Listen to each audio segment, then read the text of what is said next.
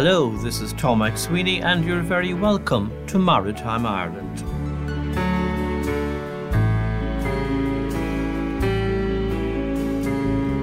This is the Maritime Ireland radio show, which is all about Ireland's maritime culture, history, tradition and development.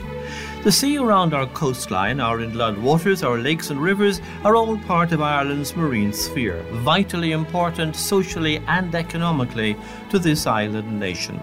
Ireland's connection with the sea is as old as time itself.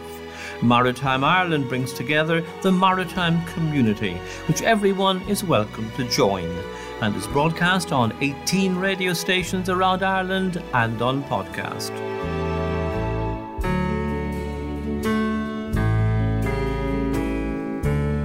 There is huge variety in the maritime sphere, shown in the amount of information, suggestions and comment which we're getting from listeners, and for which thank you. The maritime sector does deserve more national attention and support from the government and from the national media indeed. Things are improving, but there is some way to go before it's regarded as it should be, a primary, vital economic support to Ireland. There are great people in the marine sector, like this man who's determined to achieve his ultimate ambition. Every time I go sailing, I want to keep going to the horizon, so this time I'll do it for quite a long time. I'll be chasing the horizon for 8 or 10 months, so I hope to be the first Irish person to do this. That'd be nice. It would indeed. What Peter Lawless wants to achieve is not just chasing the horizon, that might not be unique. What he's hoping is that he will be the first Irishman to sail non-stop around the world. Others have sailed the world's oceans. Non-stop hasn't been done by an Irish sailor. And we'll hear on this edition about the long-legged spider in the Waterford estuary. It's 7 long spindly legs that go down into the river, and we always thought it looked like a spider walking out across the spit down at Passage East heading towards the river. Author Andrew Doherty will regale us with his story of what the Cheek Point and Passage East boats know well, because the river spider showed them their way. And we'll be at that big demonstration by fishermen in Corkport and hearing more than the national media reported.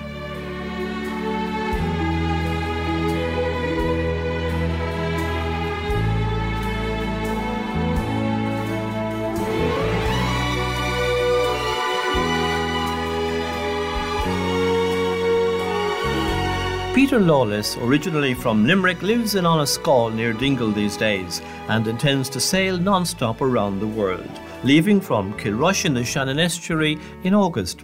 He has hereditary linkage with this type of sailing. He's son of the late solo circumnavigator Pat Lawless from Limerick. Peter, in his 53rd year, took a break from working on the 41-foot yacht, which has his own world oceans experience and which will carry him on the voyage, when I spoke to him. We ranged through all his preparations, what to do if a medical emergency occurs, how to stitch himself up, how to have good meals, and that's particularly important to him, as you'll hear, what his family thinks about this voyage, and what people have said to him about it. Well, a lot of people are surprised that I'm so looking forward to it. I suppose a lot of people are wondering, why I want to do it, but most people are genuinely interested and very supportive and find it fascinating. So why do you want to do it? I've sailed all my life, Tom. Since we were children, we sailed with my mum and dad, and we grew up with it, all the times on the estuary or up the lake, and it's just something I've consistently done all my life was sail. And I suppose the ultimate sailing experience would be a solo circumnavigation for me personally. I mean, not for everybody, but that's just me. And I suppose every time I go sailing, I was only telling my brother the other day that every time I go sailing, I want to keep going to the horizon. So this time I'll do it for quite a long time. I'll be chasing the horizon for 8 or 10 months, So I suppose that's why I decided to do this. When did you start sailing, Peter? We grew up in Limerick. My dad had a Galway hooker. Well, I'm the youngest of 6 children, so when I was growing up, my dad had, I think it was a Glutchoger of Pucán, the 26-foot Galway hooker, and he kept her on the River Shannon and up on Lough Derg. So I grew up sailing up there, and I started out in there was a family friend had an Optimist, so I just borrowed that when I was about 4, and then I just progressed up through different dinghies, and when I was 12 I got a Shannon 1 design, a lovely, I don't know if you're familiar with them, a lovely timber open boat with a gunter rig, a single sail. I sailed her all over Lough Derg. And I just progressed up from different boats over the years through there, buying old ones and kind of fixing them up when I was younger, and I just never stopped sailing. I just loved it from day one when I was a kid. Well, we had a summer house in west of Dingle as well, so we spent a lot of our childhood here. And my dad had an old a curragh, a Nevogue, a traditional canvas boat. So we used to do a lot of boating in that as well, and fishing, and out to the Blasket Islands. So we were always surrounded by water or the sea in some way, and we just all my brothers and my sister Helen, we all have a big love of the sea and of nature. And of course, you've already got quite a bit of experience, as your dad had too, in extensive sailing. This won't be your first in deep waters, so to speak. Yeah, my dad started his own solo sailing, and I think in '86 he sailed solo across the Atlantic to Newport, Rhode Island, in a 26-foot folk boat. The following year he sailed her back, and then he just continued on in different voyages. In '96 he came back into Kilrush Marina, after a 3-year circumnavigation. So we've all grown up with long distance sailing, and I always admired and I loved my father. We all loved my dad. So we all grew up with long distance sailing, not as a norm, but it was something we were familiar with all the time. So I suppose I always thought in my own head that it'd be really cool to do that myself. And so now I actually am, and I can't believe it still. I can't wait to set sail, really, Tom, What's your biggest one up to now? Biggest one up to now, I worked for the last good few years as a delivery skipper. So I've delivered yachts all over Europe, England, Ireland, Spain, a lot of them Med, Greece, Italy, Sardinia, all that. I've sailed in Canada and America.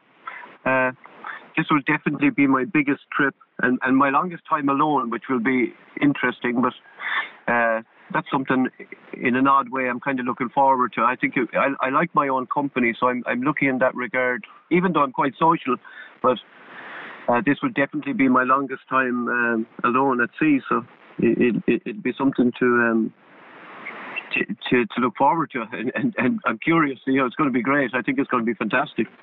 So your dad, and I remember interviewing him after his voyage many years ago, he kind of inculcated, I suppose, this long-distance solo sailing. So tell me, what's your plan? That's gas. You interviewed my dad, yeah. I'm sailing a Rival 41. She's a beautiful big displacement yacht. She's a beautiful sea boat with a lovely motion and a very safe, solid boat. I'm delighted with her. I hope to be the first Irish person to do this. That'd be nice. But the trip is just a personal trip. It's something I've always wanted to do, and I feel now is a great time to do it. I mean, I'm fit, I'm healthy, and as I said, I have a great boat under me and a great support team and committee. It's just everything has fallen into place. It just now seems to be a great time to do it. Have you set dates for when you intend to set out? I hope to leave very early August from Kilrush. I think that's a nice location. It's a good geographically. It's kind of nice. It's just straight out to Shannon, and it makes it easier for family to come. And it's just that. So August, I decided to pick as a good time for departure, Tom. And what's your estimate now? It's difficult to answer such a question because it's so dependent on sea conditions and so on and so forth. But you're looking at a few months anyway, aren't you, all alone? I estimate between 8 and 10 months. I'll bring food for 12. It's fascinating to think the amount of logistics you have to go through, preparing enough food, the equipment in the boat, the amount of fuel you can carry for emergencies. There's obviously a pile of work to be done. Yeah, that's a good question, because that is a lot of work. I mean, getting the food right and the water right are essentials, obviously, and keeping the food interesting. You know, I'll have a lot of freeze-dried food, but it'd be nice to have, you know, I'm practicing making bread. I know that might sound simple, but it'll be such a luxury. Yeah, you know. So the simple things, I mean, to bake a loaf of bread would be such an uplifting experience at sea. Even to smell it would be lovely. So getting the food right will be tricky, and keeping the weight down. I mean, obviously weight will be a factor and an issue. So diesel, I'm not worried about, our fuel, because I'll just bring a tank of diesel, that'll be it. But I don't envision using my engine too often or too much. Hopefully it'd be nice to have a full tank in an emergency, but yeah, there's lots of other things to factor in, and you know, just weight is the thing, not to be overloading the boat. But I definitely want to have nice food, you know, that's important. People will ask, listening to this, what on earth makes a man want to set off alone into what can be dangerous seas? As we all know, they can be lovely, but anybody we ever hear of going around the world has to be prepared to encounter the worst as well as the best. So they'll wonder, why do this? Why do you want to go sailing all alone for so many months? That's another good question. As I said earlier, I just love the ocean. I love sailing. I spend a lot of time on the boats, whether I'm working on boats or on my own boat. I'm happiest when I'm at sea. So I always thought at some stage myself and my wife Kathy would go off and, you know, maybe do the Caribbean and even down to the Canaries, and, you know, just at a leisurely pace. But I wanted to do this first and just, I don't know, I suppose it's just something to tick off that I've always wanted to do. I mean, I grew up reading, you know, Joshua Slocum, like all other sailors. You read these beautiful books, Bernard Moitessier, you know, all these stories, and they'd always appealed to me. And I think just to do it would be just incredible. I mean, I'm quite a sociable person, Tom, and, you know, I enjoy social activity, but I'm lucky or odd, whatever way you look at it, but I enjoy my own company as well. So the solitude isn't going to be a big issue for me, you know. In fact, in an odd way, I even look forward to it. I think it's going to be interesting, you know. So some people probably say I'm mad, and some people probably say good man, but I wouldn't do it if I was even the slightest bit concerned, you know, about that length of time alone. You know, I definitely wouldn't. Do you have to do much work on the boat itself because of the demands that will be on it? Yes. I've been working on this for over 2.5 years now, I suppose. I mean, there's an amount. I couldn't even begin to list, but I marked 3 things off the list and I put 4 back on. And of course, one of the things that you'll have to do is to be able to look after yourself, because people who've gone around the world like that, they even have to be medically able to look after themselves, don't they? You have a huge lot to prepare for. Yeah, I've actually attended courses. I did hired and first, I did first aid responders, and I have to learn to stitch myself and stuff like that. And wow. Well, I thought, why not? I mean, why not? I'm going to be my own doctor, I have to be my own dentist, I have to be cook, mechanic, everything. So, I mean, I'd hate for something simple to mess up my plans. Now, obviously, you're going to be as careful as you can, but accidents do happen, as you know, Tom.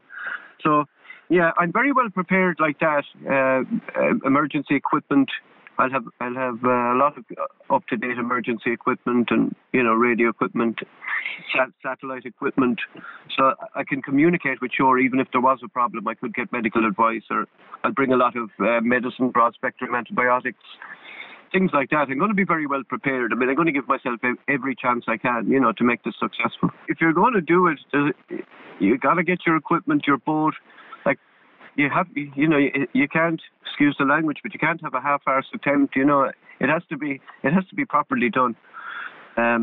Like my dad used to always say, preparation is the essence of success. You know, I want to make sure I have a backup of a backup of a backup, Tom. I'd be foolish if I didn't. Peter Lawless, bound for 8 months alone on the world's oceans. I really enjoy talking to him.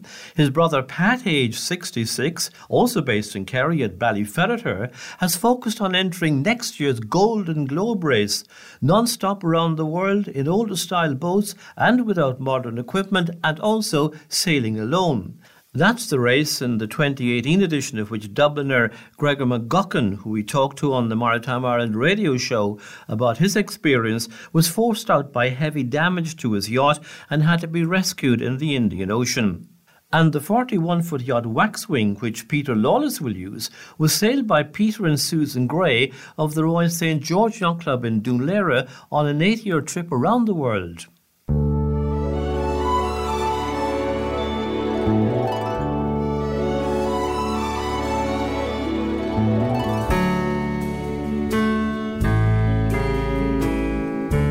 Since we were last with you, shipping developments included a new weekly load-on, load-off container service between Southampton and Cork Port, launched by Unifeeder.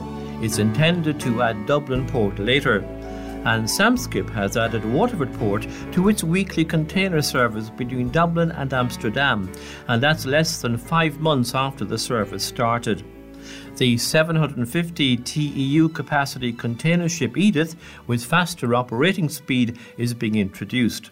Waterford is developing a number of aspects of its port services.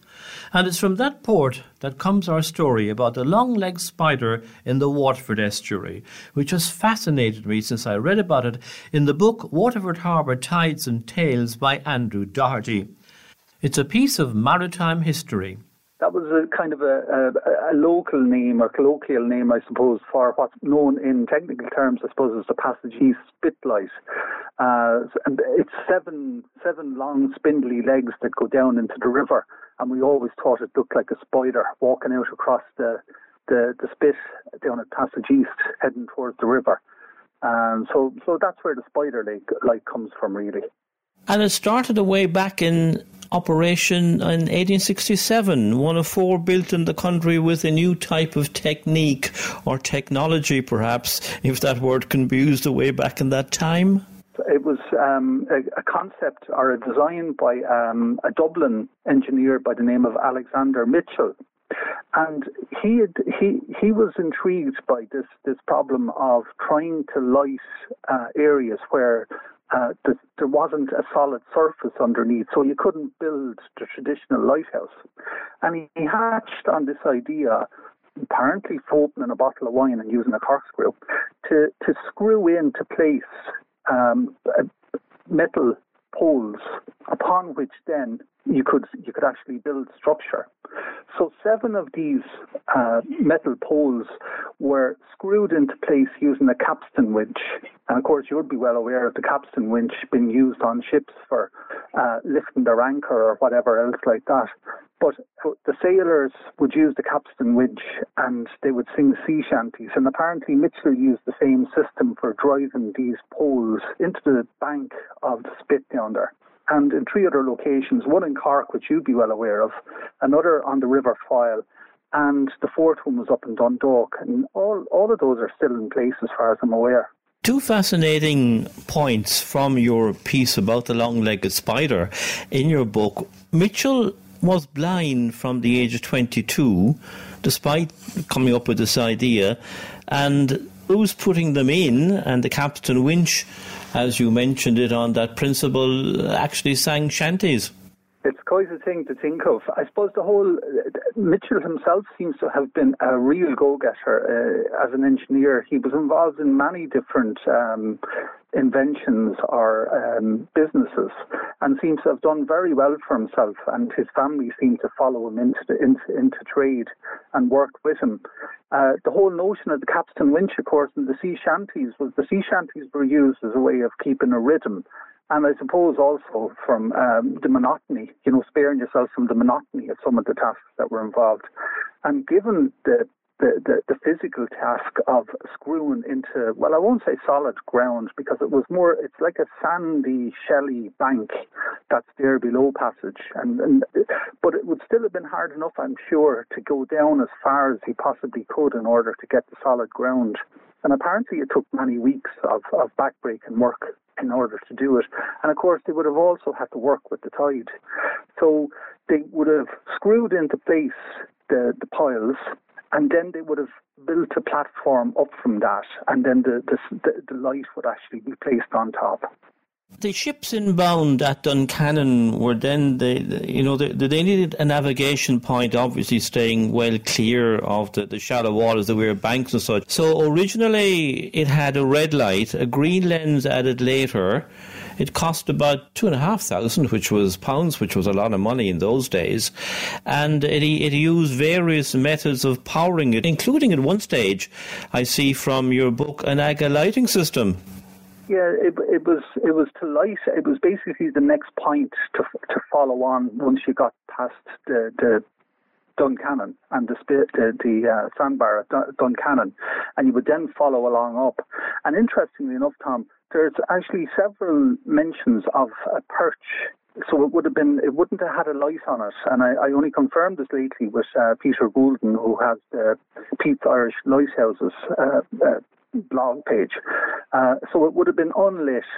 And the idea being then to put the light there so that ships could travel at night was the important feature. The other thing that was really interesting about it was that because originally they would have used paraffin, they would have had to stay with the light. So the lighthouse keeper and an assistant who were appointed at the same time that it became operational actually stayed aboard the Spit and would have stayed with it all through the night to make sure that the light and the paraffin was kept up to embark and that it didn't go out.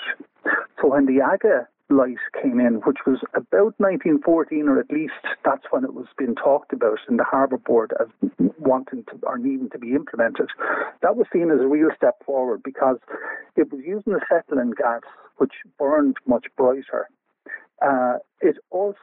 It had the technology to be switching on and off, which meant that it used less gas, which was more efficient. But the third feature of it, of course, was it had a sun valve, which allowed it to go off once daylight came. So on that basis, it would appear that the lighthouse keeper was made redundant and just a man was set to the task of just maybe keeping an eye on it and keeping the maintenance of it. Couldn't have been very comfortable in such a small space at night anyway. What's the situation on the light now? Obviously, modern technology has moved on from the need for the Spit light in the Waterford Harbour approaches. Well, I still think it's a really important feature, Tom, because the amount of people who are on the water now, recreationally more so, who probably aren't as well aware as maybe they should be of shallow areas, and that it makes these kind of features, I think, all the more important. Unfortunately, the light itself is in a fairly poor condition, and it seems to be getting worse as time goes on. And in fact, there's a new perch, ironically enough, after being put in place, a metal stanchion driven down just outside of it with a light on top. So in one sense, we seem to be going backwards rather than forwards here with that piece of technology. But, I'm afraid the light itself, the Spit light itself, it's in a poor repair at the moment. There's a good feedback from the port in terms of heritage.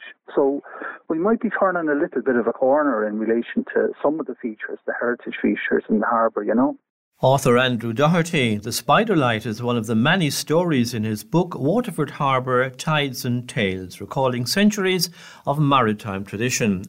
Andrew was born and raised into a treasure of stories about sailors, maritime people and fishermen on the Waterford estuary, and publishes a lovely blog under the title Waterford Harbour, Tides and Tales.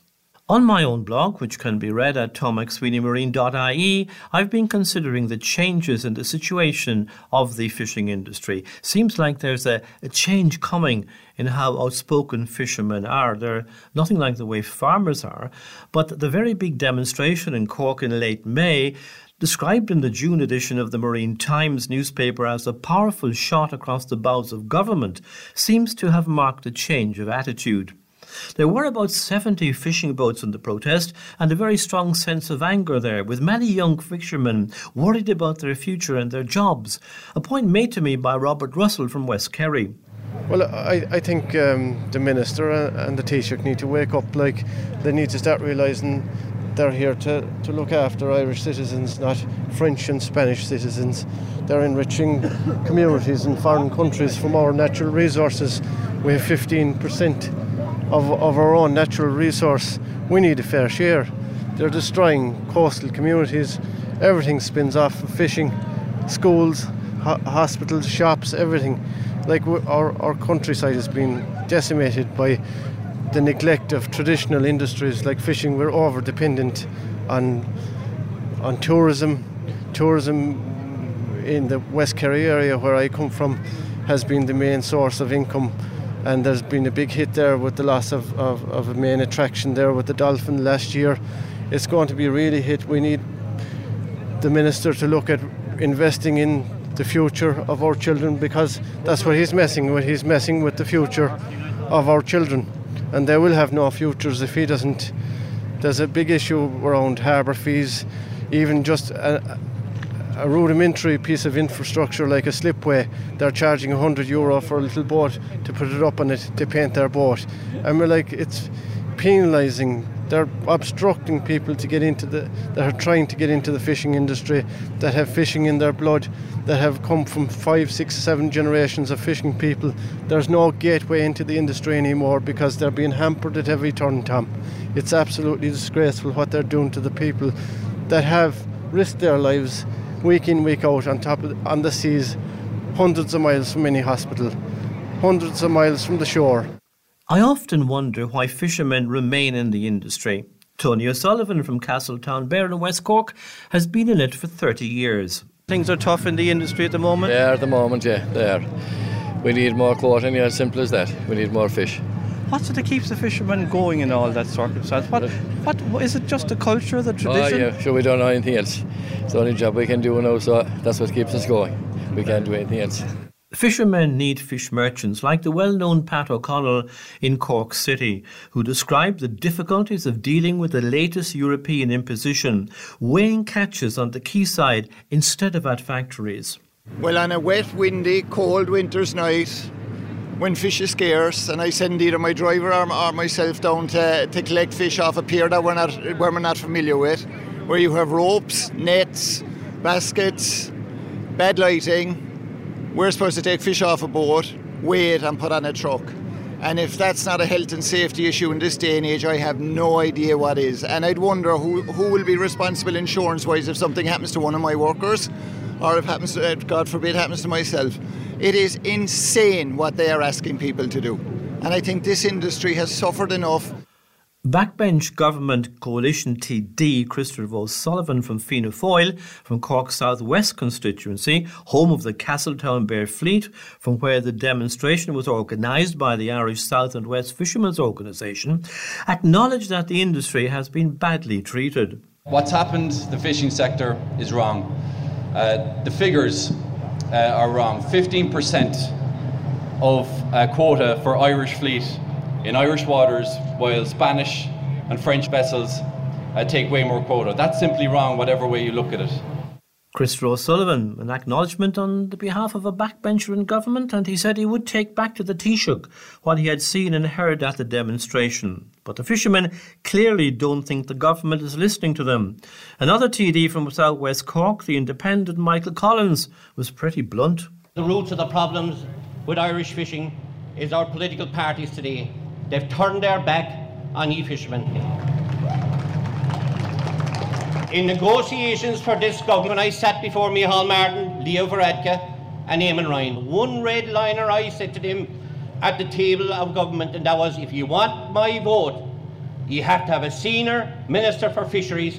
And they point blankly refused it one day after another. Because why? They have no intention of protecting your livelihoods. They are selling you to the highest bidder, and they have done that. Another show and tell demonstration, as organisers call them, is to be held on Wednesday, June the 23rd on the River Liffey in Dublin. Meanwhile, Cógáil Ilana Heron, the Islands Federation, has written an open letter to Taoiseach Micheál Martin asking him to personally intervene to prevent the loss of hundreds of jobs, a way of life and the key element to coastal communities, to Irish heritage and tradition.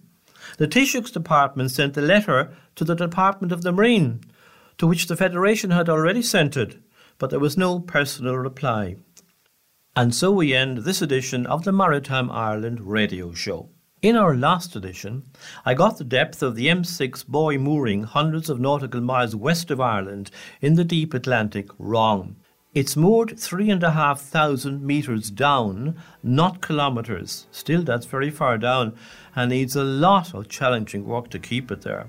The programme and podcast come from the historic coastal and maritime town of Youghal on the East Cork coastline and CRY 104 FM Youghal, and it's also broadcast in Cork on Bear Island Radio, UCC Radio and West Cork FM, in Dublin on Near FM, Dublin City FM, Liffey Sound and Dublin South, in Galway on Connemara Community Radio and Kinvara FM, on Dundalk FM, Athlone Community Radio, Kilkenny City Radio, and in Mayo on Community Radio Castlebar and Eris FM Belmullet, on South West Clare Radio, Radio Cork of Boschkeen, on West Limerick 102 FM and Tip Midwest Radio in Tipperary.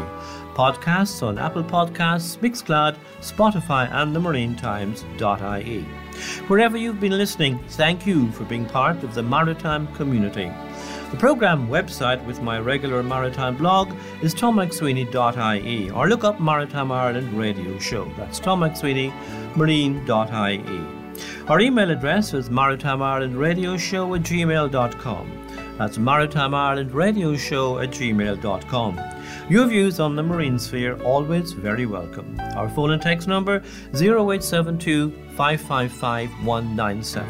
That's 0872 555 197. Sound supervision on the programme by Justin Marr. Until our next programme, the usual wish of fair sailing.